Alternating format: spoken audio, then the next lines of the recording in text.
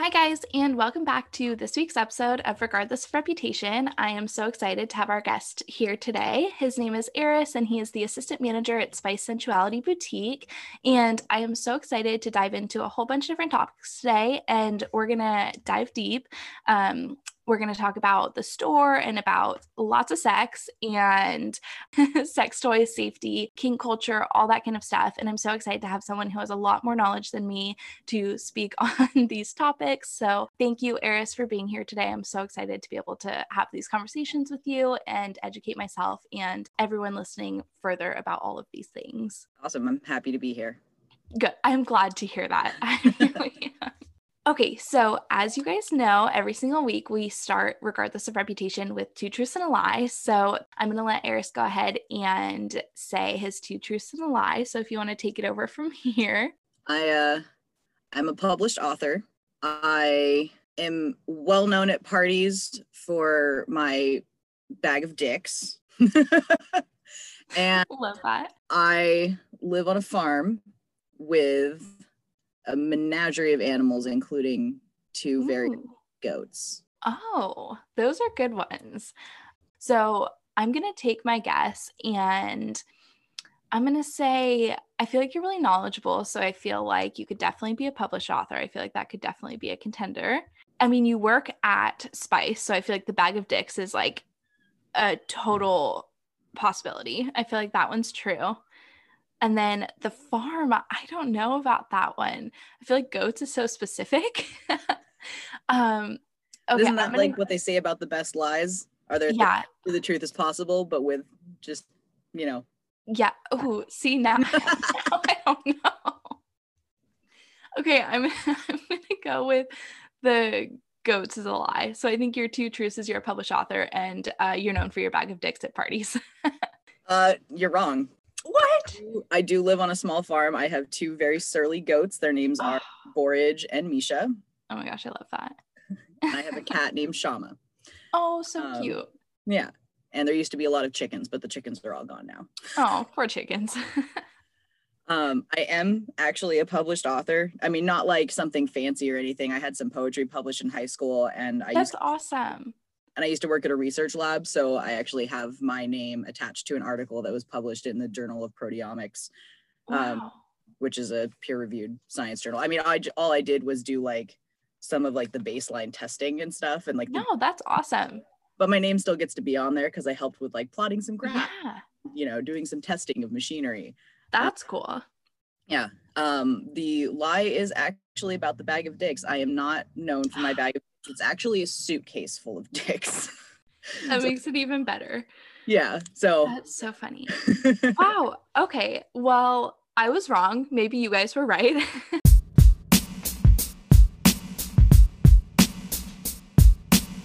So I figured that we could just talk about the store a little bit, but for those who are unfamiliar with what Spice is, do you want to just kind of talk about that for a couple minutes? Sure. So Spice is an adult boutique sex store, or whatever you want to call it. We sell a variety of products from lingerie and costuming to sexual health and wellness things. We sell lubricants, we sell Kegel balls, we sell literature, we sell, vibrators of every style and color you can imagine. A little bit of something for everybody. Whether you have a penis, whether you have a vagina, it doesn't matter. We have a toy that will work for you. Awesome. I'm so excited. I had pulled some questions on Instagram and kind of asked people what they would be really interested about hearing. And overwhelmingly, the response was people wanted to know how to like bring up these things to a partner, whether it's a new partner, an old partner, just how to like start having the conversation and like what steps they should take to like safely introduce these things into their sex life. Gotcha. Well, so those are one of those interesting questions because it's very open-ended. Every single relationship is going to be a little bit different. Every single person is going to approach sex and sexuality in a very different way. Totally. So there's never going to be like a one-size-fits-all answer to those questions. I think as long as like you are practicing open communication and you and your partner are kind of on the same level, I don't think people should be like afraid of broaching these kinds of topics. sex toys are, you know, I don't think there's something to be like intimidated by. I think there's something that, you know, it's just, there's this cool thing that can do a thing that my body can't do. And like, that sounds like a lot of fun to try out. So I think that like when introducing the topic, it's like, you know, hey, I've always wanted to try this thing, but I think it'd be way more fun and entertaining if we tried it together, you know? I really like that because I mean, I think that for a lot of people, especially I think younger 20s, and it's kind of a new thing, and sex is like still this like taboo topic that like shouldn't be talked about. And especially if you like grew up in a family that wasn't super sex positive, or it's always been like something that was like hush hush, I feel like it's really hard for people to have these conversations. And I think that also like when people are having these conversations, it's like, okay, you can only cover like this and this, and then that's like what's acceptable to talk about. And so I mean, part of why I started this podcast, I know I've told you this separately, is to kind of like break down those barriers. It's just important to even just like start the conversation to friends or family or to a partner, saying like, hey, this is something I want to learn more about. And then at least it's like out there and can be talked about. Like, I don't know if that made sense. I kind of went on a tangent there, but I am so excited to talk about more than just like, you know, the 3 things that people talk about when they talk about sex. I think that sex toys can be really intimidating for some people. And I think absolutely maybe more so for men.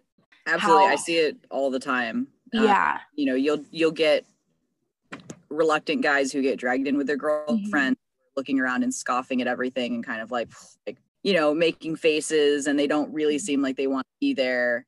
And I don't know. I hate seeing that. It really, kind of kills me a little bit, because I don't think that anybody should feel like emasculated by the idea of using a toy in the bedroom, or feel like it's like a ridiculous thing, or like, oh, I don't need more sex toys. Like, everybody can find something that's going to be fun. Like, it doesn't have to be like a dildo that's bigger than you. Like, there's lots of different ways of approaching it. And when people come in and they're already kind of closed down to the idea that they're going to find anything, I think that just kind of like, not hurting anybody but you, my dude. Yeah. And I think that maybe introducing it to a partner is like, this isn't a replacement to you. This is just like an enhancement to what we already have. I think that is a really good thing, because they might feel less intimidated. And I feel like starting with something, you have more insight to this than me because you do this all the time, but maybe like starting small and just seeing how they feel about that. So when I get people who come in and they're like, you know, I've never used a toy before, or I don't know where to start, or my partner is like really closed-minded to the idea of using things, I often like to point out that like, you don't necessarily have to start with something that is like an inherently sexual toy. Like, you could something that's more sensual than sexual. You have a vibrator that you can add to like a partner massage or something, of like expressly be sensual, or something that can bridge that gap. Like, we sell a handful. One of my favorite toys that I like to recommend to people in this type of situation is it's a little vibrator that has these 2 finger pads that just sit over your second finger, and the controller sits over the back of your wrist. So it's just like kind of having like a weird like cyber glove thing with little vibrating pads on it. It's really, really natural and easy to hold. Use it just like, you know, oh, I'm gonna like rub your neck and this is gonna help a little bit, kind of like loosen things up. But you can also kind of go from there into like, well, I'm going to run it down the front of your chest and into like other erogenous zones. There's so many different applications, and that's what makes it a little easier to kind of like, okay, that's not as scary as I thought it was going to be. Yeah, I really like that suggestion, because I think it does kind of take like the intimidating part out of it for people, which is really good. And it doesn't feel like a replacement. I think also, if you don't feel comfortable talking to your partner, maybe you should like assess, you know, a bigger conversation than just like, why is this such a taboo topic between the 2 of us? So, you know, I think maybe that's something else to think about. But I mean, it's like sad how many times I've heard it just from friends and from people that I know. What would you say is your like favorite thing to recommend to people? Maybe they're not like super beginners, but they have a little bit more experience. Like, what would you say, like, okay, you should add this to the bedroom, like this is such a great thing to have? If I had to pick like one thing that I think maybe is like a little underrated that more people should try out, I would say blindfolds.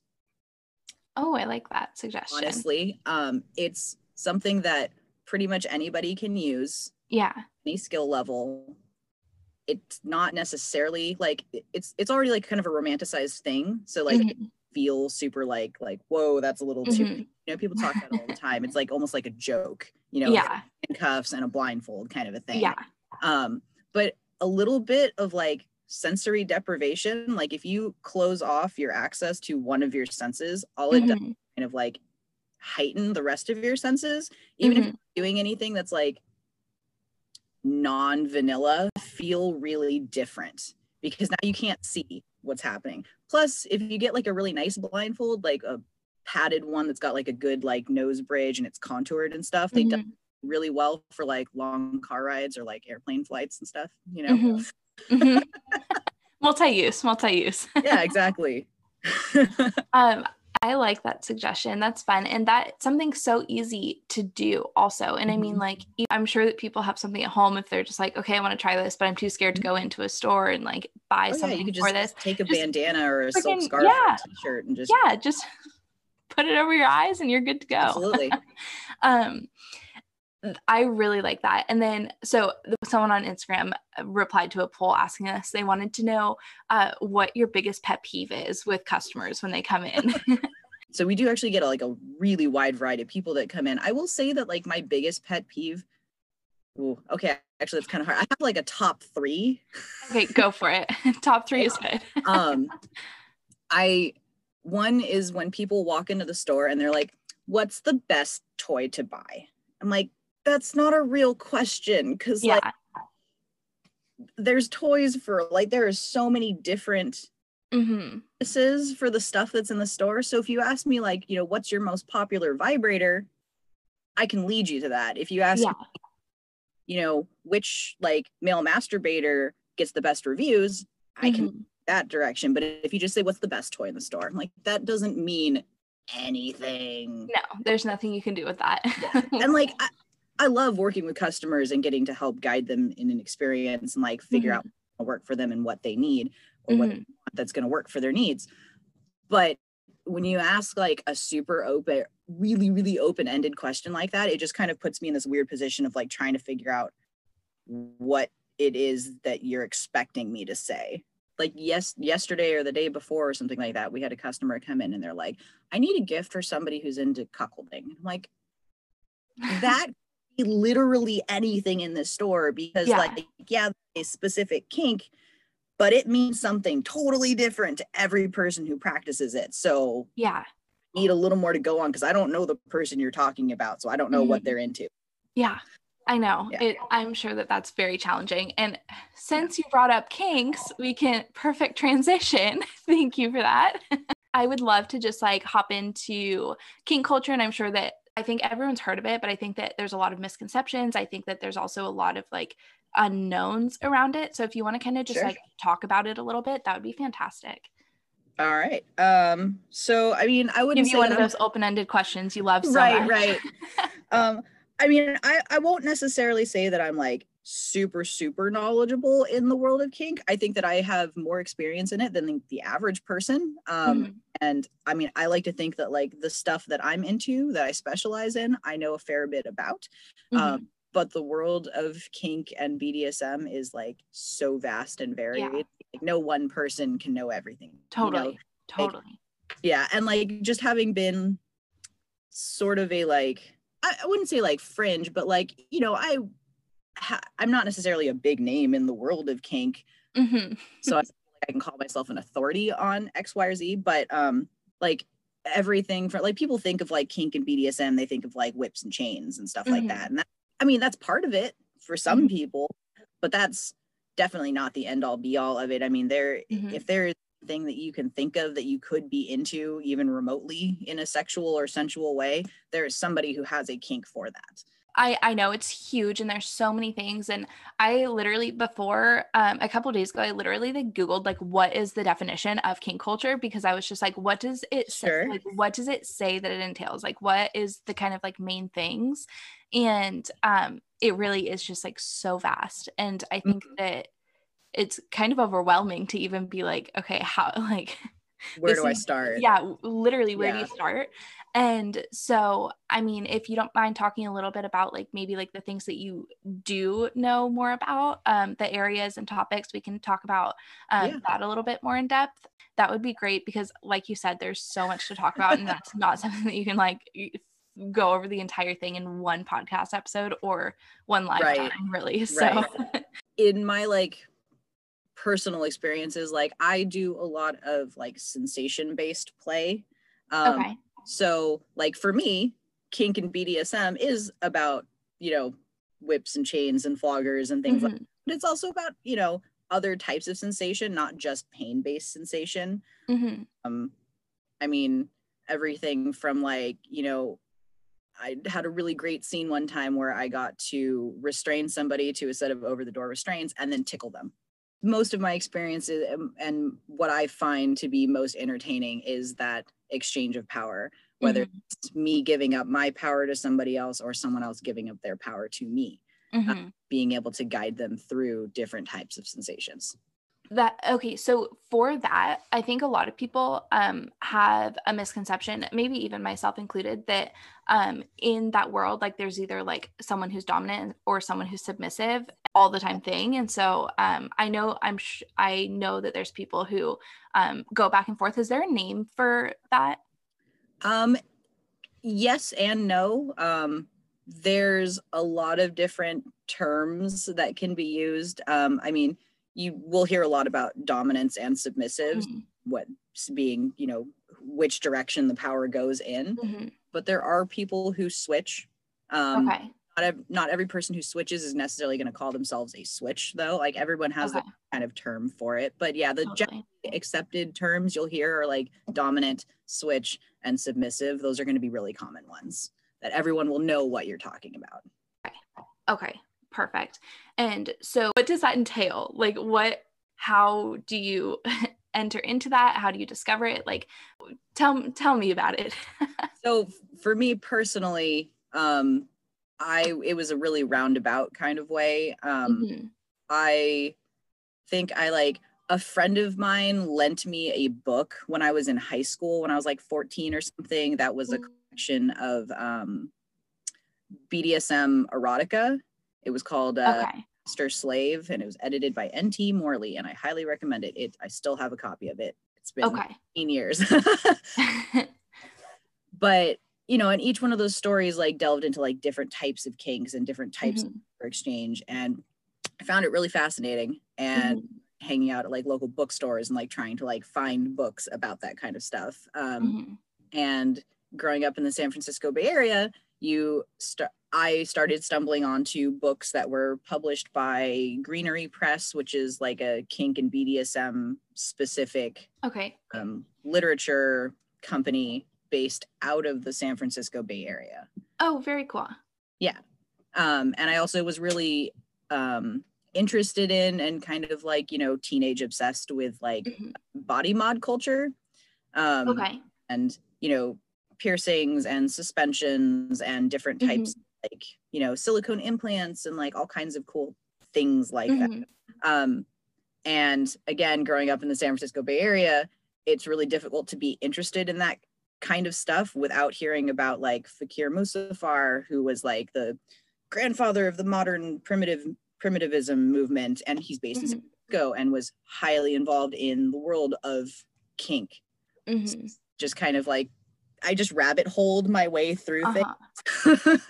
Yeah, that's awesome. And I mean, we do live in an area where there's so many resources. And so I feel very, very thankful for that. So many resources on so many different topics. And I think that that's fantastic. And I feel bad for people who live in areas that are not as progressive or not as accepting of these it's a little less accessible. Yeah, because it really like, you know, those books might not be carried at the library, or it might be harder to, you know, get a hold of things like that. Thankfully, I mean, we have the internet now, so that's fantastic. People can, you know, educate themselves a lot better and a lot easier.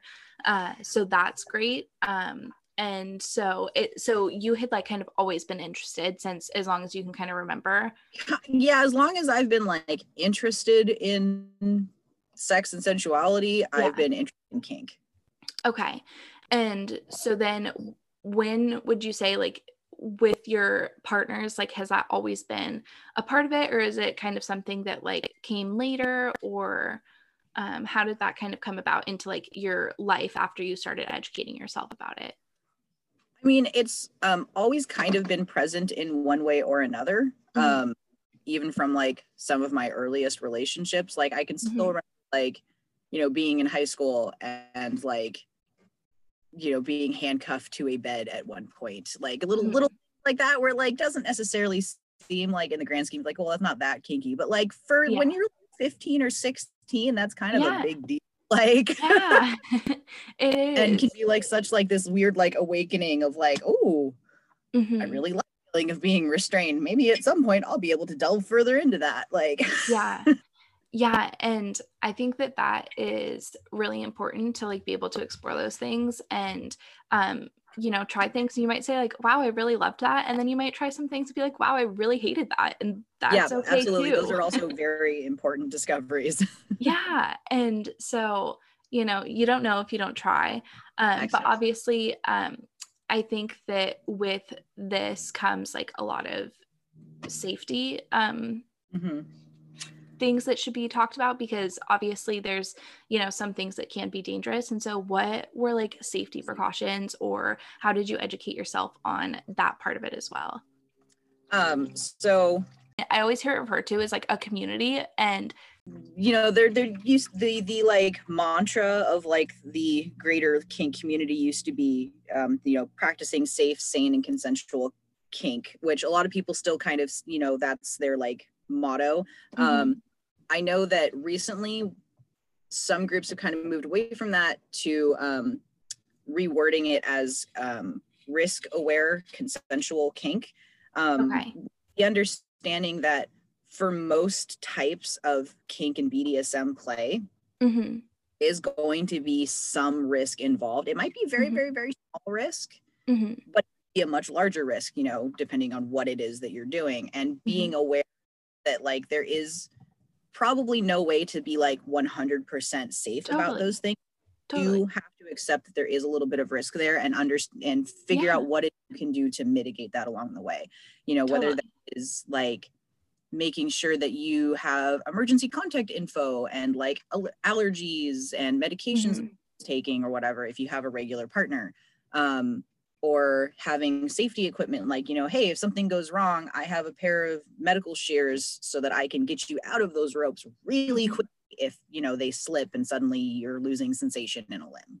mm-hmm. um, So are those I mean, I'm sure that this is different for everyone, but overall, is that like conversations that you have before you partake in anything that's on the riskier side of things? I would absolutely, even if you're doing something that's not necessarily on the riskier side of things, Mm-hmm.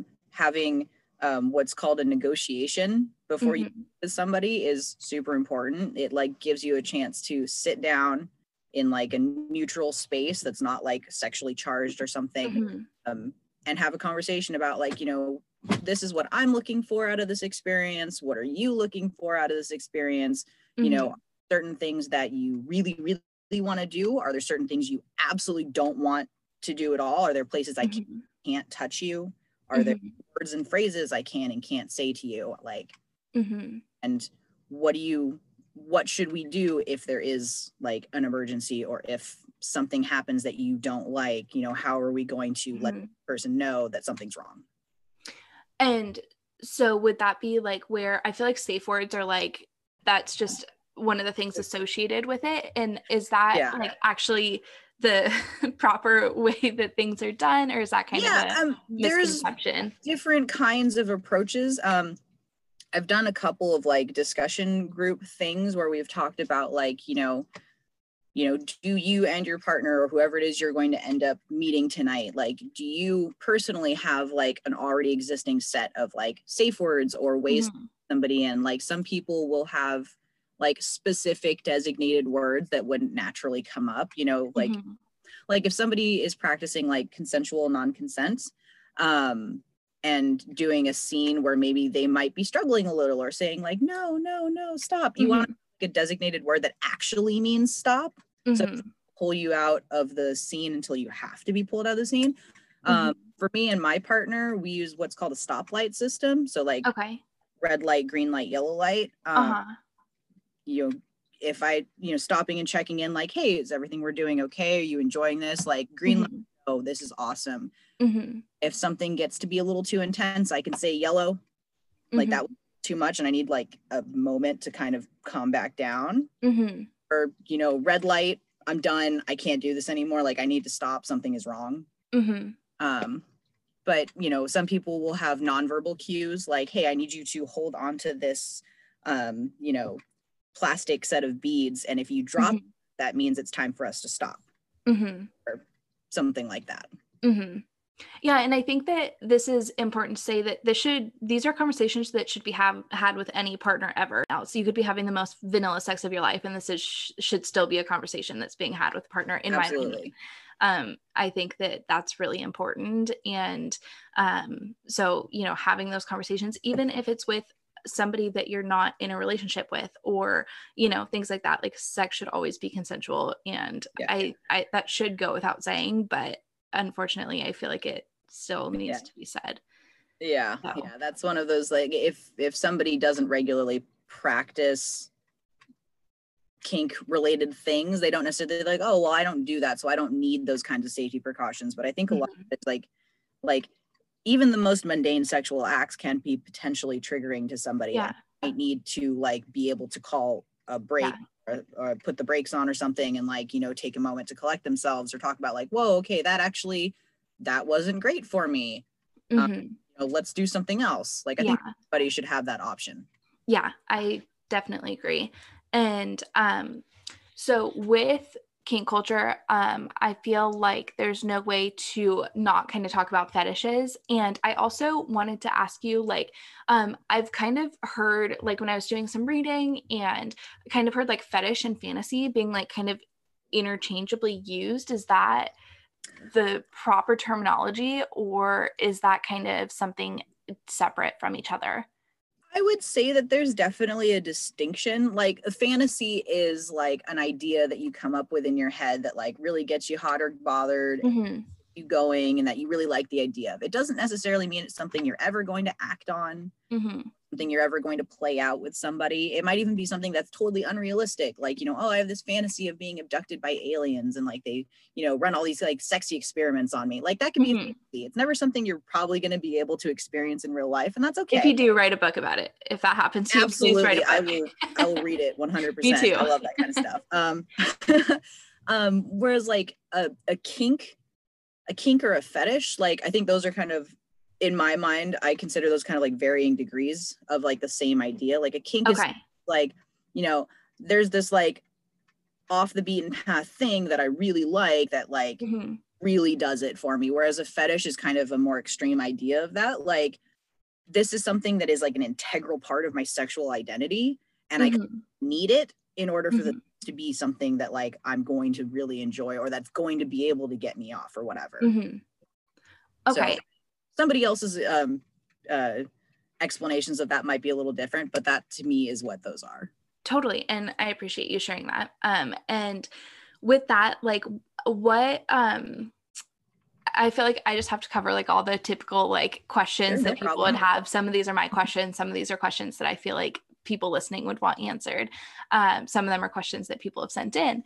But I feel like people have this idea of like fetish parties or like sex clubs and things like that, obviously pre-COVID times, but how, like, would you say, I know you don't know like a percentage, but like how big of a part of that world would you say those kinds of things are? I feel like that's pretty like specific, because a lot of people could have, you know, a fetish, but not want to be at an event like that or something like that. Like, how would you say that plays into the world? I would say it's actually probably, I mean, like there are conventions and things, which are a great way of like getting to network with people and meet people into similar things with you. But I wouldn't say that it's even necessarily like a huge part of kink culture, because most of the stuff we're talking about are things that people are really only comfortable expressing or, you know, acting out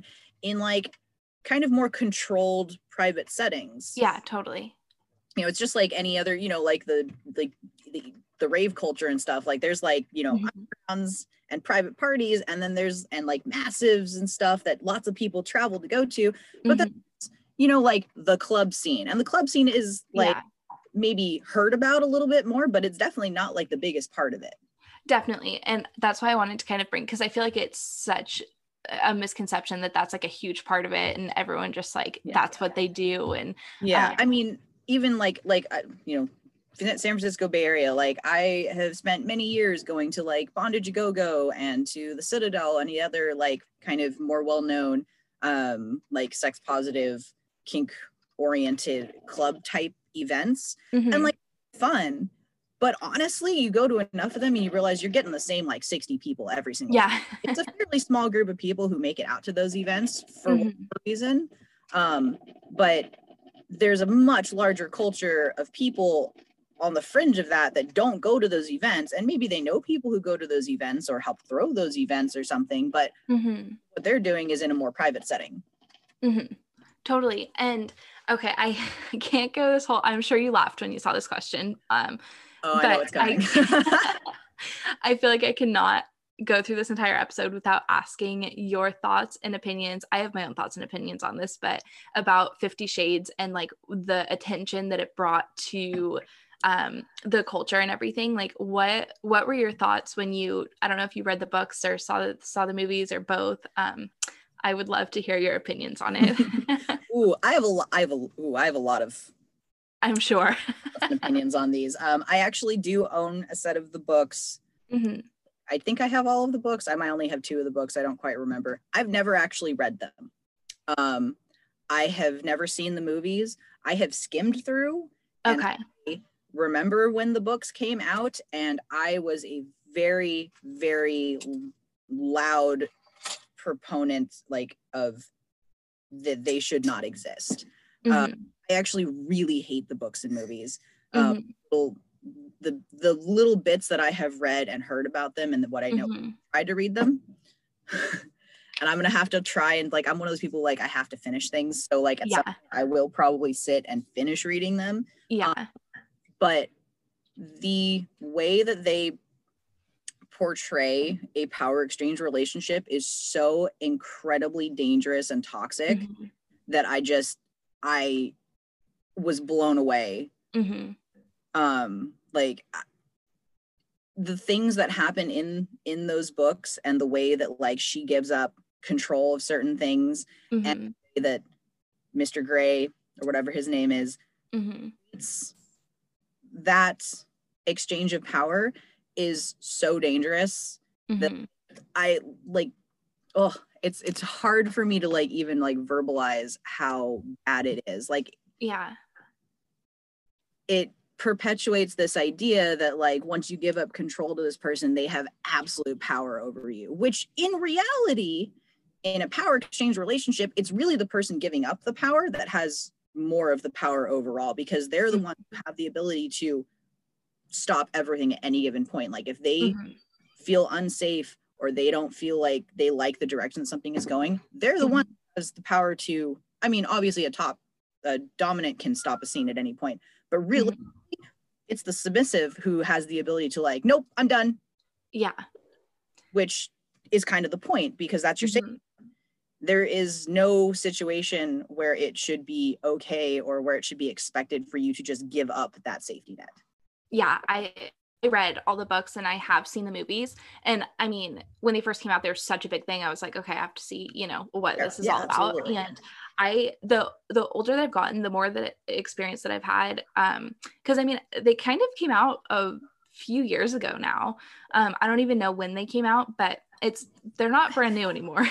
No, I mean, I actually think it was like, God, that was like actually closer to like 10 years. I think it was, because I think that they came out when I was in high school, which was like 10 years ago.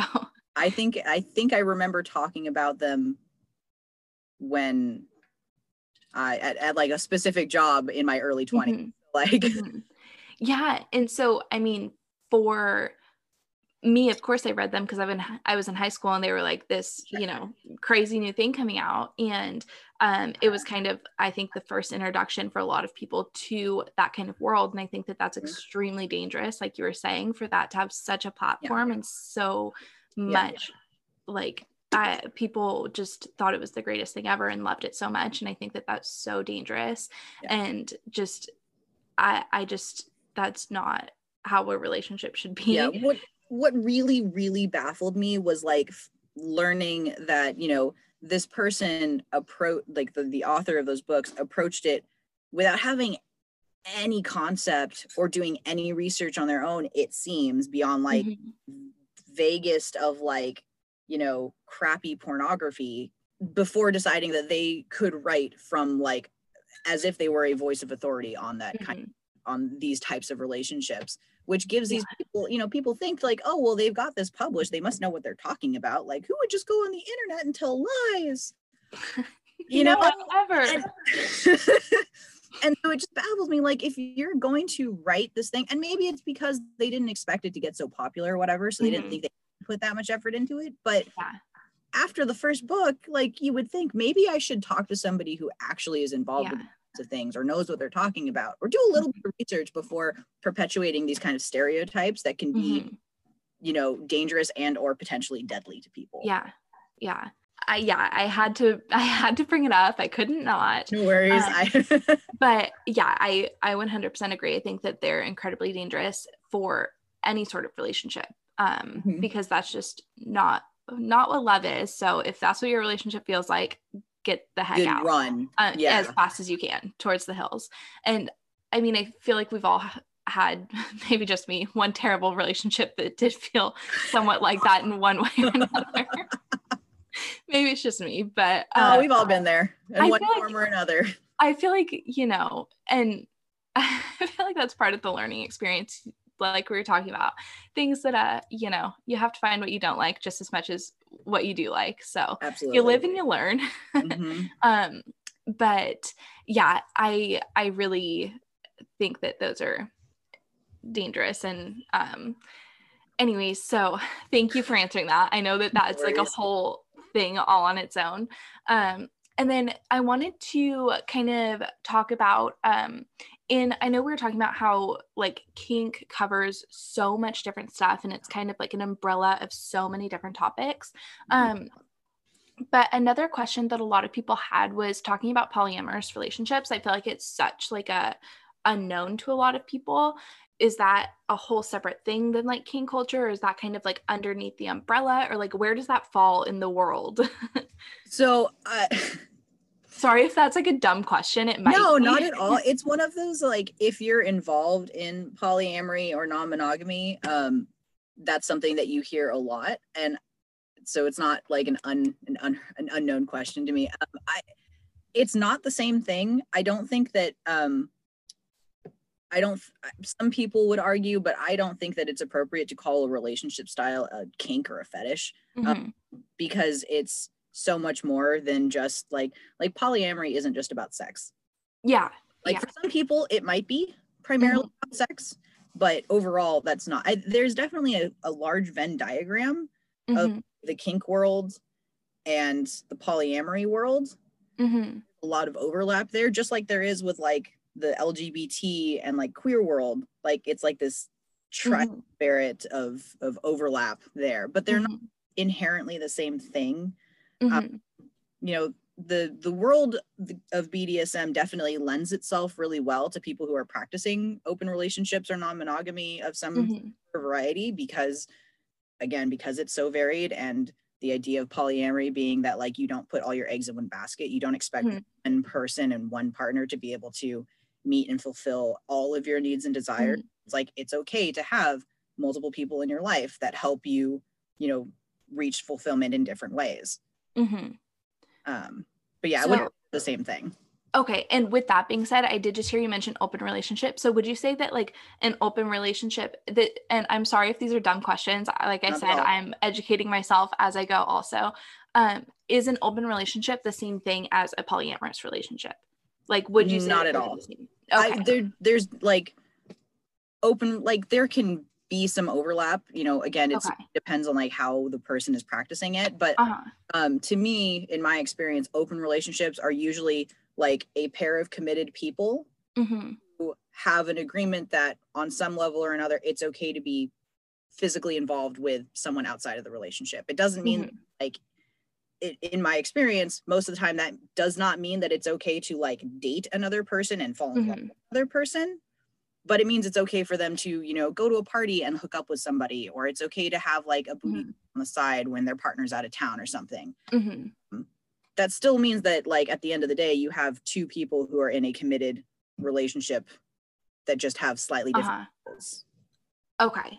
And as opposed to in a polyamorous relationship, how is that different? In a polyamorous relationship, there is like a full, like, open knowledge that like you have more than one person that you may or may not be involved with at some point during the time of that relationship. That is a full-fledged relationship. Okay.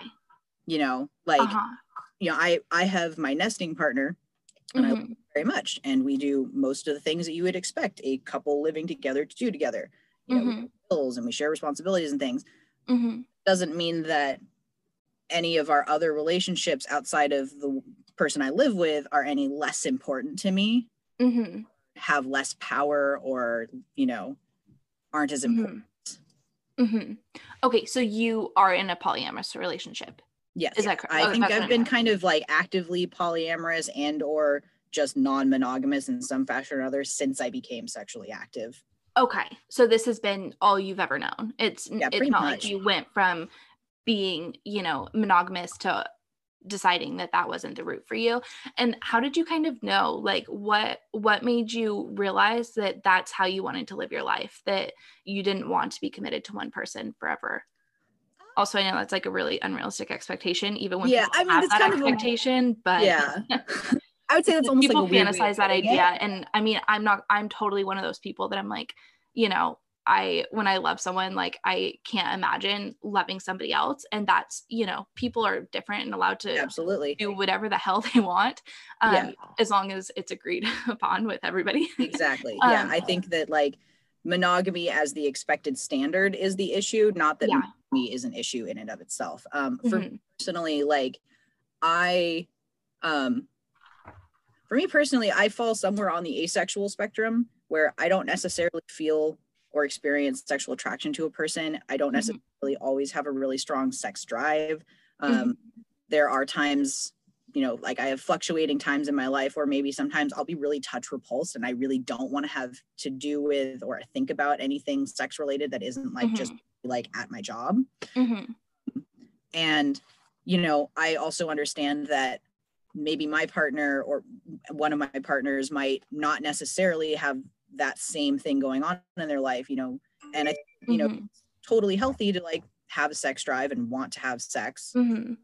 But if I'm your only partner and I'm going through a period of time where I'm feeling really touch repulsed and I am having a lot of like psychological trauma around the idea of being sexually intimate, puts my partner at like a weird position. Like, well, how do they get their needs met without infringing on like my right? So be totally like, you know, like that's okay. You don't have to expect me to meet all of those needs. It's totally okay to have relationships with somebody else where you can get kinds of needs met, or maybe there's like a thing that I'm into that you're really, really not into. You know, even if it's like horror movies. Like I love horror movies. My partner that I live with hates them, can't stand them, doesn't like watching them. But I like watching horror movies with people. I mean, I want to have a partner who's like down to go see a horror movie with me, you know? Totally. I side with your partner on this one. I hate horror movies. Can't do it. Like I'll have nightmares for years. I think the last horror movie that I saw was literally When a Stranger Calls, and I think that came out like in like 2010. I can't. Oh my god, yeah. Actually, I take it back. I saw it too, but like at the end when it looked like they were like battling a spider clown with trash cans. I was like, I can't take this seriously. This is, you know, this is my kind of horror movie when I'm not scared of campy stuff where it's like not really scary, just deal with scary topics. So that's really interesting. And so I actually had a friend who came on the podcast earlier, and she was in an open relationship, and it was very much what you were talking about. Like, they were away at college, and so when they were very much together, but when they were, you know, at separate schools, they were kind of allowed to do whatever they wanted. And they're actually married now and in a completely monogamous relationship, and they're doing great. And I think that that's really, it's great to be able to grow and change and adapt to your needs when you have them, because you go through different phases of your life and you have different needs. Like, you might, you know, at one point be like, and I think that that's what's so great about people who are in those kind of relationships. Like, communication is so important. Like, you have to voice your needs. Be at a point where you're having a low sex drive and you're just like, don't touch me. And you can just say that to your partner, and it's like, okay, well, like, what are they going to do about it? You know, you don't necessarily have to like voice your opinion and talk about it as much. Not that you shouldn't, just I think that it is much more of the norm. Takes the pressure off of the one person. Yeah, I think that that is so great. And I, like I said, I totally respect it. And if I don't think that personally I could ever do it, just because I'm like, so I don't know. I just don't think that like it's for me, but I totally respect everybody who does. And I think that that's amazing that you can, you know, get what you're looking for. And because you're never going to find everything that you're looking for in one person. Like, putting that on someone else is such an unrealistic expectation. It's a huge burden too. Like, to like kind of, I would never want somebody to expect all of that from me. Like, how could you expect that from someone else? And I think that, you know, I read this thing, or I can't remember where I heard it. It might've been in a book or on another podcast, but it was something that I really found to be very interesting. The idea of like traditional monogamy and modern monogamy. Do you know what I'm talking about? I don't think I've ever heard of that. Okay, it was like the idea of like traditional relationships and monogamy being like, you find your person, you expect to be with them forever. Like, we are going to get married till death do us part. Like, this is it for life. And then like the idea of modern dating being like, I am monogamous to this person at this time, but I don't necessarily have the expectation that like this is going to be a lifelong partnership. Fair enough. Like, so I mean, I've also heard that called like serial monogamy. Yeah. I've been called a serial monogamist a time or two. I think that it's really interesting. And I think that it's also super important to like ask yourself, like, what are you looking for and what do you want out of a partner? Because what I wanted out of a partner 5 years ago and what I want out of a partner now are so vastly different things. Absolutely. And so I think that it's like an ongoing conversation that you need to have yourself and with yourself ongoingly and with the people around you ongoingly. And so I like hats off to you, because I think that it's fantastic, and that the communication is obviously a huge part of that. And for you, like, this has been what you've done for as long as you can remember. What's it like if you have any experience with people who like kind of decide to try it later on in life, or not even later on, but maybe in their 20s or 30s? Like, how would you say, like, what advice would you give someone who wants to try? That's great. And so I think that another thing that always gets brought up, I know this is different for every relationship, just like every other question we've talked about, but cheating, like, how does that come into play? And I know that obviously between partner and partner, you'll have rules and things like that. You know, overall, where would you say that falls into, or does it fall into those relationships? I think exactly like you just said, there are going to be rules and limits and agreements in any relationship, whether that's about sex, whether that's about, you know, whether or not you watch the next episode of your Netflix show together. And that anytime that somebody crosses a boundary that you're not comfortable with, or breaks one of those agreements or rules that you have, that's what is considered cheating, whether it's a monogamous relationship or not a monogamous relationship. You know? I have an agreement with my partner that I'm, you know, not going to make plans with somebody else or any of my other partners on your birthday weekend. And I turn around and whatever, I'm going to do it anyway. Like, that's a break in the agreement there. Like, that could, you know, hey, you cheated on me. You did this thing that we had agreed we weren't going to do. turned around and you did it anyway without regard to my feelings. Mm-hmm. I'll just say a blanket statement now. It's going to be different for everyone. So I know you can only speak on your personal experience. We'll just throw that out there, and all the questions we'll just, answer at your will. But like for your partner that you live with and other partners, like, do you guys ever spend time all together? Is it like completely separate? Like, do they know each other? What kind of like happens in that situation? So I only live with my one partner. We do have a friend that lives with us, that a lot of people think that we're dating just because we're all non-monogamous, but it's more of a like queer platonic kind of thing. But like all of my partners like know that I have other partners. My nesting partner, what I call him, the person I live with, I know at least some of his other partner. He only has like one like kind of semi-regular partner he sees.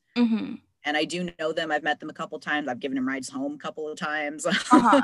And like if it were up to my partner, he would have what's called like kitchen table polyamory, where like everyone together in a big house and we all know each other and share roles and responsibilities and hang out together and everything, or at least live on the same property and like take care of the animals together. Yeah, the goats. You have to take care of the goats. The goats, yeah.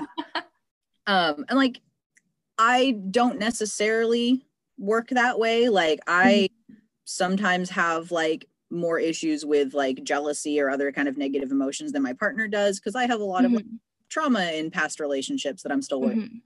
So like the idea of living in a house with my partner and their partners and their partners, and like that freaks me out. Like that's a lot. It's a lot to take on. Yeah. For I like the idea of like living in like maybe like the same like apartment building or the same city as them, where I can like see them whenever we want, or we can like if we want to, we could all go hang out together. Like, but yeah, that's one of those like differences that like, we're working on bridging. Yeah.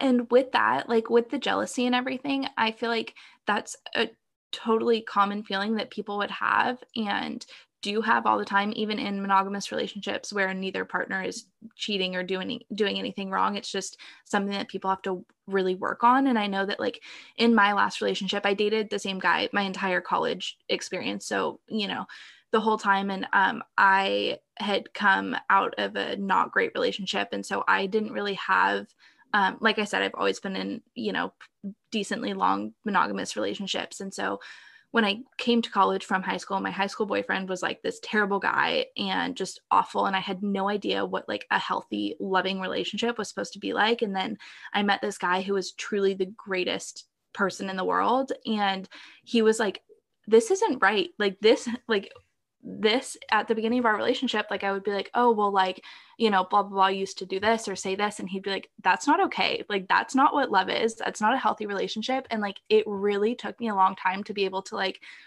let go of everything that I thought a relationship should look like. And then like transition into this like very healthy, like loving, committed, like it was just healthy. Like it was so good. And it took me a long time I was never a particularly jealous person, but like I was more jealous than him because I came from this relationship where I like couldn't trust the person and like never knew what was the truth and what wasn't. And it took me a long time to be like, oh, like you're not lying to me. Like this is actually true. And so once I figured out like, okay, you're a good person and I don't have to worry about this, like my jealousy was like gone, because I was just like, I have to let go of everything that has happened. And like, I could do that. And he made me feel comfortable doing that. But I know not everybody like has that, and we're not together anymore. And I'm incredibly thankful for everything he taught me, because moving forward, like I will never settle for anything that is less than like that, which is amazing. And I'm so thankful for that. But jealousy is like a huge thing in relationships. And now when I like see my friends being like overly jealous, I'm like, is that really a big deal though? Like, I don't, and I know for everybody, different things bring up past traumas or different experiences that they've had. And I totally understand that. And so I feel like with that many people, so I also feel like I'm talking so much. No, you're fine. Find a balance. I feel like you guys really have to like let go of your ego and like kind of be like, okay, this is like this is me being vulnerable, and this is me saying like, okay, this is, you know, hard for me, this is okay for me.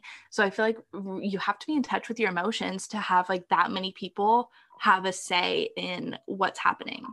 Yeah, no, it's communication is definitely the like most important tool that you could possibly have when it comes to relationships of any style.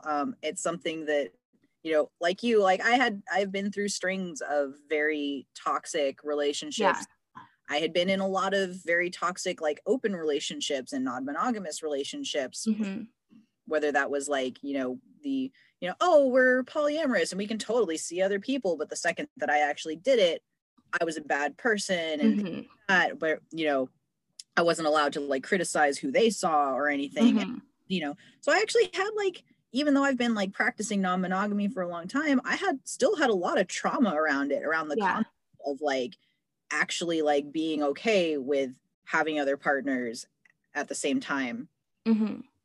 And until the last couple of years with my current partner and the partner I had before, like that was actually kind of my first experience being comfortable and being like, oh, this is actually like, I'm not going to get in trouble if I actually go on a date with this person. Like it's different. It's weird. And like, I still experience like when I first moved up to Sonoma County to move in with my current partner, I spent a lot of time being like, the first like 6 months that I lived here, I was so depressed that like I couldn't function usually. And a lot of it was centered around like, you know, he made healthy boundaries and he's like, I do still have other partners and I am occasionally going to see them. And, you know, I understand that you are struggling sometimes with like separation and me leaving, and because you have some trauma around that kind of stuff, but that doesn't mean that I'm going to stop seeing that person. And like, we have to like talk about this and work through it and things. And like, really, you have to kind of like figure out where that jealousy is stemming from. Like a lot of times it's really just like, it's a trust issue or it's an insecurity issue. It's never really about like what that person is necessarily doing. Yeah. And so that was like, for me, that's what it really came down to, was like, well, I'm so used to being in relationships. Any time that my partner spends with somebody else is like a red flag, because it means there's something wrong or they're lying to me about something. And so like realizing that like I was projecting the trauma of past relationships onto my current partner, and that wasn't fair to him, was like a big like eye opener. Like, oh, okay. And it became like a lot easier to kind of handle that. Like, okay, well, I'm here because I feel like, you know, if you're spending time with this person and having sex with this person, that means that I'm sexually inadequate. Well, that's not the issue. Like, here, let's talk about like how I can like kind of reassure you that that's not what's going on, and like, you know, kind of work through those things together. So being able to kind of examine that, where it's coming from, like totally causes. Totally, 100%. I mean, like with my last partner, he had a best friend who was a girl, and they had, you know, slept together for quite a while. And when we were friends for a while before we ever started dating, and he had told me like, yeah, I was head over heels in love with her and blah, blah, blah. And so when they would hang out all the time and everything, I just like had this idea in my head. I was like, he's still in love with her, even though, you know, that was a long time ago and he wasn't in love with her. They were just best friends. It was really hard for me to like let go of the idea that like, because she was the last person that he had like seriously had feelings for before me. And I was like, well, she's great. She has all these things, like they have all this history together that like we'll never have. And so it like was really hard for me to just like let go of that and be like, you know. And then one day he said to me, he was like, Sarah, like we tried it and it didn't work. And if we wanted to be together, we would be together, but we're not. And we don't want to. Like, why can you not let it go? And I was like, oh, that's like all I needed to hear. Like, and it just was all of a sudden, I was just like, I'm good. Like that was all it took. Since then, I've just like thought about jealousy and thought about those things so differently. I have friends that I wouldn't ever want to like not be able to hang out with all the time. Trust is literally the foundation of everything. Trust and communication are like, if you don't have that, you literally don't have anything. I had just like a couple of like general questions for you, and thank you so much for like being here and being so open. And this has been so great. I'm so excited for this episode to air. I wanted to ask, like, how have your thoughts on like sex and love changed as you've gotten older? I feel like we've talked about that a little bit, but A little bit. I mean, one of like the biggest things that changed for me was realizing that sex and love are two separate and distinct things, and they have overlap, and that's great if you want to overlap them, but it's not like being in love with someone doesn't mean you have to have sex with them. And sex with someone doesn't necessarily mean you have to fall in love with them. Yeah. It was like a big thing for me to like learn to separate. You know, getting older, like in my like mid to late 20s, and realizing that there were like other identities around sex besides just like, oh, are you gay? Are you straight? Are you bisexual? Like, who do you have sex with? Like, you could also, like, it was okay and normal, and not like that there was something wrong with me if I didn't want to have sex, or if I didn't feel that like traditional, like, oh, that person's gorgeous, I just really want to like, I really want to bone them. Like, growing up and like kind of realizing I didn't necessarily have those same feelings. You know, maybe it was like, ooh, I really want to try this thing, and it's kind of impossible to do this thing without having another person involved. So I should find a person who will do this thing with me. Is more like that. Like, oh, but this person's gorgeous and I just really want them in my bed.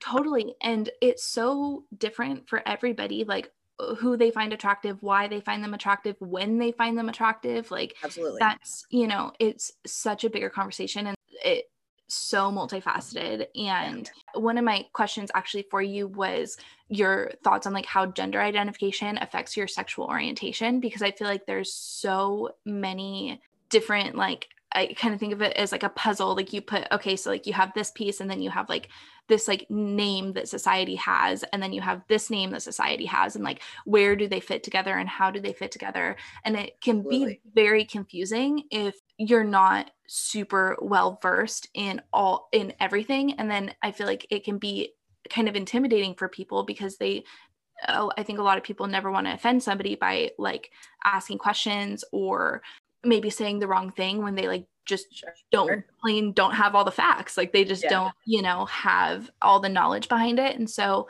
I think that it's, you know, a complicated question, but also important to have. And I think now more than ever, like, people are open to the conversation, and that's amazing. For me, like, I love labels. I love that there are so many different like classifications, whether it's gender, whether it's sexuality, whether it's relationship styles. Like, I love that there are so many different like sub classifications. Like, that makes my little like scientist heart really happy. And it's, you know, cool, because labels give you the ability to find other people who have like similar lived experiences as you, so that you have people you can connect to. Totally. But I think that like if you get bogged down and get too attached to a label, that's really where like you start having those like kind of identity crises. Like, I, you know, there was a period of time where before I came out as transgender, where I identified like pretty exclusively as a lesbian. Oh, interesting. Okay. I only really dated women.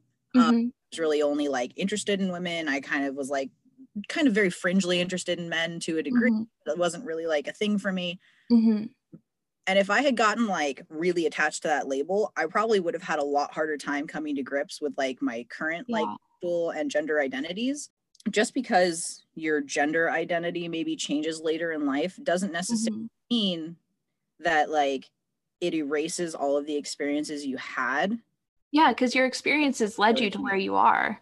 Exactly. So like, you know, yeah, of course, like I don't identify as a lesbian woman anymore. Mean that like I didn't have a lot of the experiences that cis women who are lesbians have, and I can't connect to those people in any kind of way, or that experiences were invalidated. It just means that like that's not really who I am today. Yeah, and that's totally valid. And I think that it's important for people to know that like we talked about this before, like you grow and change, and your needs grow and change over time. And really, I think like turning inward and figuring out like, okay, what do I need in this moment, and who am I in this moment, is amazing. And also knowing like 5 years from now, I might be a completely different person. Yeah. Having the flexibility to like adapt to that is like what's really going to like help. I think this applies in pretty much every aspect of life, is like honor your emotions when you have them. Like whether that be you're having a rough day, like, okay, we all have rough days. Like, every day doesn't have to be perfect. Who you are as a person doesn't change because of these labels or identities. Like, you're still you no matter what.